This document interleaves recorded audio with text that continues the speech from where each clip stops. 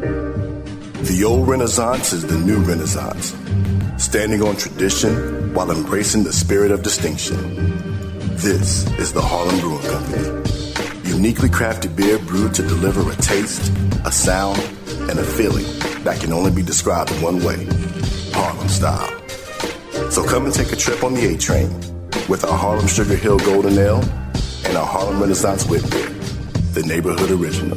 Sponsored by Harlem Beer Distributing North Carolina. For more information, log on to their website at harlembeernc.com. On December 27th, 1892, Livingstone and Biddle College, now known as Johnson C. Smith University, played in Salisbury, North Carolina, with Biddle winning 5-0. Over time, HBCU football has evolved. HBCU football's popularity continues to rise. Millions attend games each year and millions more watch on television. The HBCU bands provide some of the top entertainment in the country. Over that time, some of the best players to ever play in the National Football League played at HBCUs. Every Monday through Friday on the HBCU Football Daily Podcast, national radio and television host Donald Ware takes a look at what's happening in HBCU football and talks with coaches, players, administrators, and media about the season. Make sure you join the conversation on social media now. Here's your host, Donald Ware. Thank you for tuning in to the HBCU Football Daily Podcast for today, Friday, November 17th. I'm Donald Ware. It's Friday! We've got a couple of great games. I'll tell you what, this week, it's week 12 in HBCU football, it promises to be absolutely fantastic because you have championship implications. And by the way, before I get started, I had a chance to speak on the Eric Dooley and Southern situation on yesterday's program. And if you remember, I really talked about, again, from an outsider's perspective, not knowing anything, not having talked to a single soul, just looking at it on the surface. Okay. To me, it was questionable. Okay. Listen, I think any university has to do what's in the best interest of that university. But as I broke it down, 7-5 record last year, played in the SWAC championship game, which means that the Jaguars were Western Division champions, okay? An undefeated home record, okay? This year, yeah, so maybe it wasn't so great this year. A really tough loss to Alcorn State, an even tougher loss to Prairie View A&M. But I think some of what the athletics director, Roman Banks, was saying, from my understanding, there were some concerns, I would say, throughout the Jaguar Nation, unfortunately. And it's one of those deals. I mean, again, I'm still not a proponent of coaches being fired before the season ends, and especially before this Bayou Classic. But I think that's exactly what happened. It was because the philosophies between Coach Dooley and Southern University, and in this case, Roman Banks, did not align.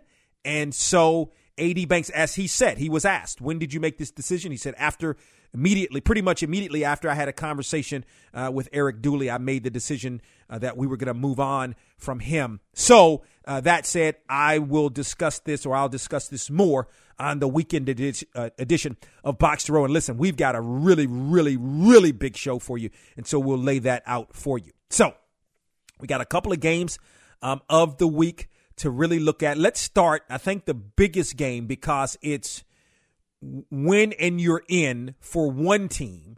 The other team can win, but then has to hope another team loses. And even though you have that on the SWAC Western Division side, you actually have the same thing on the SWAC Western Division side. So we're going to break both of these games down. Look, both of these games are equally as good. So we'll start with the MEAC. You've got Morgan State at Howard, okay? You've got a Morgan State defense that is elite-ish in terms of the defense. You've got playmakers all over the field. Eric Hunter and others are absolutely fantastic. Eric Hunter is in the conversation for SWAC defense, or excuse me, for MEAC Defensive Player of the Year. I mean, he's been absolutely phenomenal, and he's got the numbers to back it up. He's one guy on a tremendous defense that has really kept Morgan State not only in football games this year, but has won Morgan State some football games this year as well, i.e. South Carolina State last week, which was a huge win for the Bears and really knocked South Carolina State in Buddy Pugh's last season out of contention. Okay, offensively, the Bears can run the football, okay? And you got to be careful if you're Howard, because while Howard may have stymied North Carolina Central's running game to some degree. I mean, Davius Richard ran the football, but he really had one real big run. I mean, it's not like he ran roughshod over Howard. He had a really big run for a touchdown, like in excess of 70-yard touchdown run. For the most part, the Eagles or the Bison kept the Eagles' running game and really the whole offense, for that matter, in check. Now you've got a Morgan State defense who's got a young quarterback, but is relying heavily on a running game. Right now, that's led by J.J. Davis, who, if you know the MEAC, you know J.J. Davis from his time at Norfolk State, and he's really starting to come around for the Morgan State Bears. And I think the quarterback play is doing enough, okay? Other side of the football for Howard. I've already talked about Morgan State's defense, talked about Morgan State's offense is more about the running game and the quarterback not making mistakes. When I look at this Howard offense, Quentin Williams is absolutely fantastic. He is playing very well. I believe it's the best year of his career, not even really looking at numbers, but just looking at having watched him for 4 years now. Okay, this is the best year that he's having. A lot of that has to do with Greg McGee, former Howard quarterback, who, when it was all said and done, was one of the top quarterbacks to ever play. And that's really saying something when you're talking about being a Bison quarterback. The running game is absolutely spectacular. Hunter, James, those guys are really, really good. And listen, Quentin Williams is a passing quarterback, but you can also add the element of run with Quentin Williams. So that Howard offense is really, really good from a defensive perspective. I mean, the Bison are solid from a defensive perspective. Okay, I look at the Howard Bison. I look at the defense, and I mean, I don't know if the defense. I mean, it really stymied, okay, North Carolina Central in terms of being able to really get something going. I don't, it's a solid defense. I would put it like that. I don't look at it as an elitist defense or anything like that, but it's very, very solid. But by the way, Darren Brokenberg is back. And look, his impact was felt. Okay, he missed the majority of the season, came back against North Carolina Central. He had 3 tackles for loss, 2 sacks. So I think he's going to be big. Look, I think in Washington, D.C., look, Howard's on a mission. For the Bison, it would be the Bison first MEAC championship outright. Last year, I get it. Look, Central beat Howard head-to-head. We can talk co-champions. I think really the Eagles were champions, although in the bylaws and officially it was considered a shared championship last year. I got it. Okay. The Bison are on a mission. No doubt about it. But man, I think the Bears have a prime opportunity.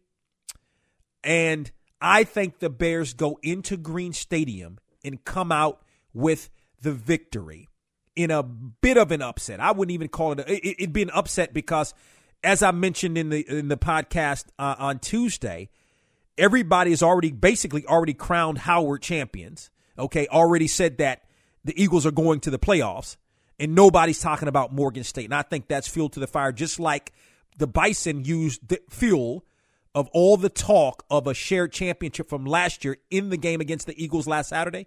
That's how I look at it for the Bears. And I'm going to go with the Bears over the Bison in this football game.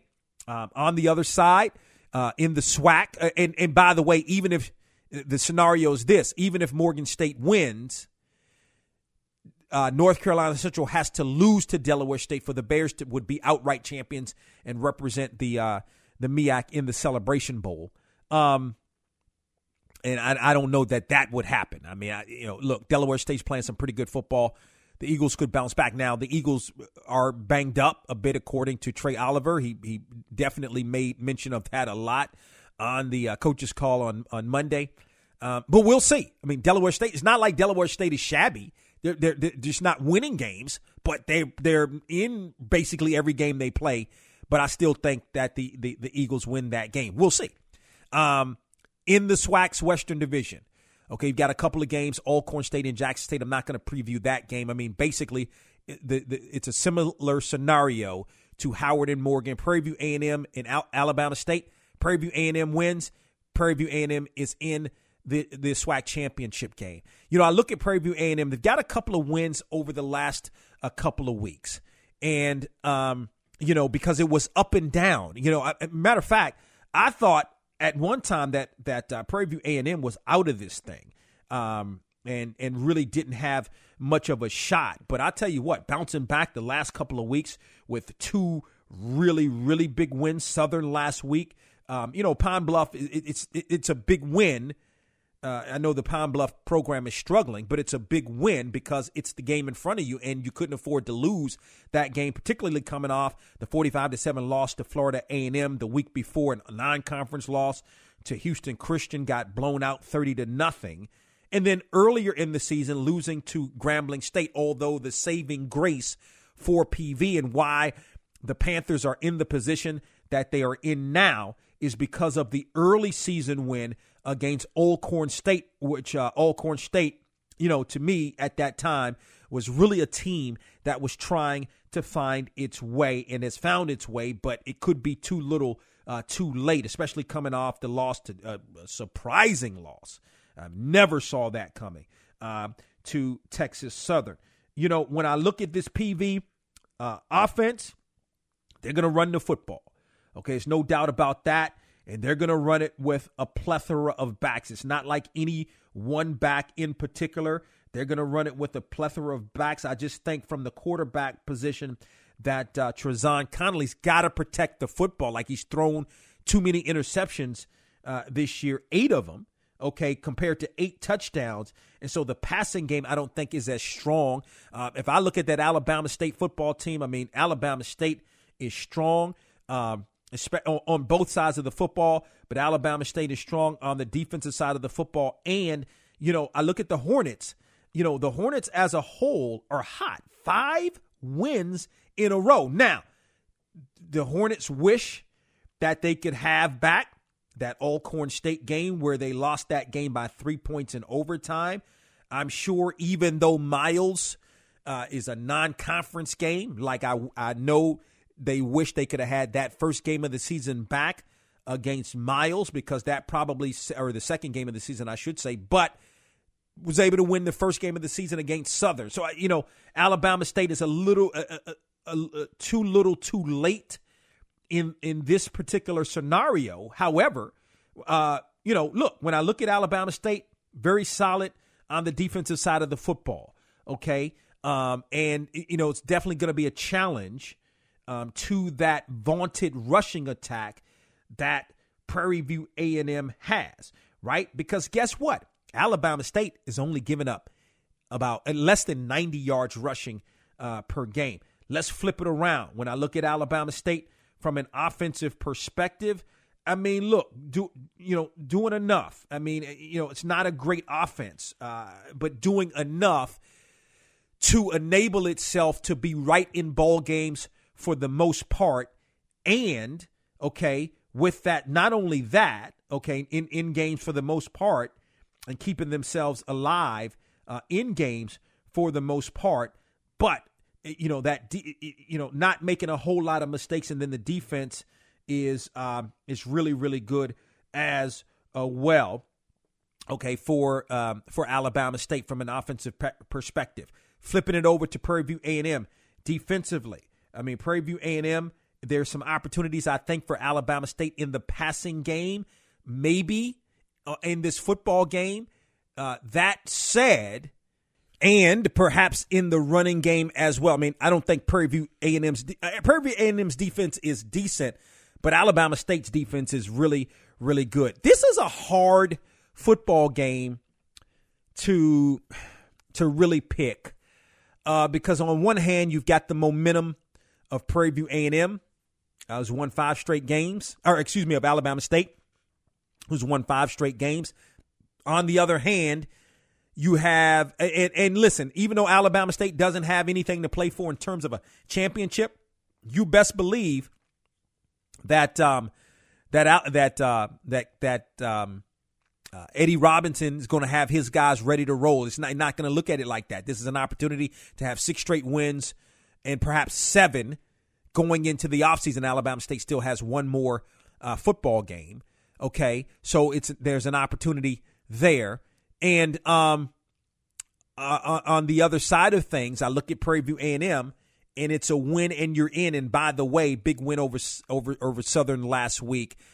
You know, I got to look at the entire body of work from both teams, okay, over the season.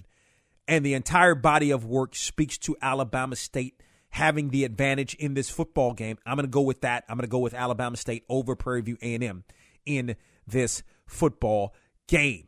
So look, again, let me break down the scenarios for you as it relates to whether it's Alcorn State, whether it's Prairie View A&M, or whether it's Grambling State, who has an outside shot, still has a shot. You got to give yourself a shot. But, of course, as we know, Grambling doesn't play Southern until next week. Here are the scenarios. All Prairie View A&M has to do is beat Alabama State. Prairie View A&M is in. Alcorn State has to beat Jackson State and then has to have Prairie View A&M lose. And then for Grambling State to get in, Grambling has to already have hoped that both Prairie View A&M and Alcorn State is lost, and then Jackson and then beat, of course, Southern in the Bayou Classic. Listen, that's not going to happen. I think it's either going to be Prairie View A&M or Alcorn State that are going to be playing in the SWAC championship game. And, you know, even for Alcorn State, like Jackson State is good. They're coming off they played the entire season, then a bye week. I'm interested to see that game and how Jackson State responds, because you play the entire season, have a bye, then got one more game to play. That's got to be tough on the Tigers. Okay. Maybe fighting for an outside playoff berth. I don't think so, but still, you something to play for. But again, how do you got to bounce back for one game. But I think the motivation is perhaps, I don't think it'll happen, but you never know. Perhaps it's an outside playoff shot. And by the way, let's not forget this, even though it's an outside shot.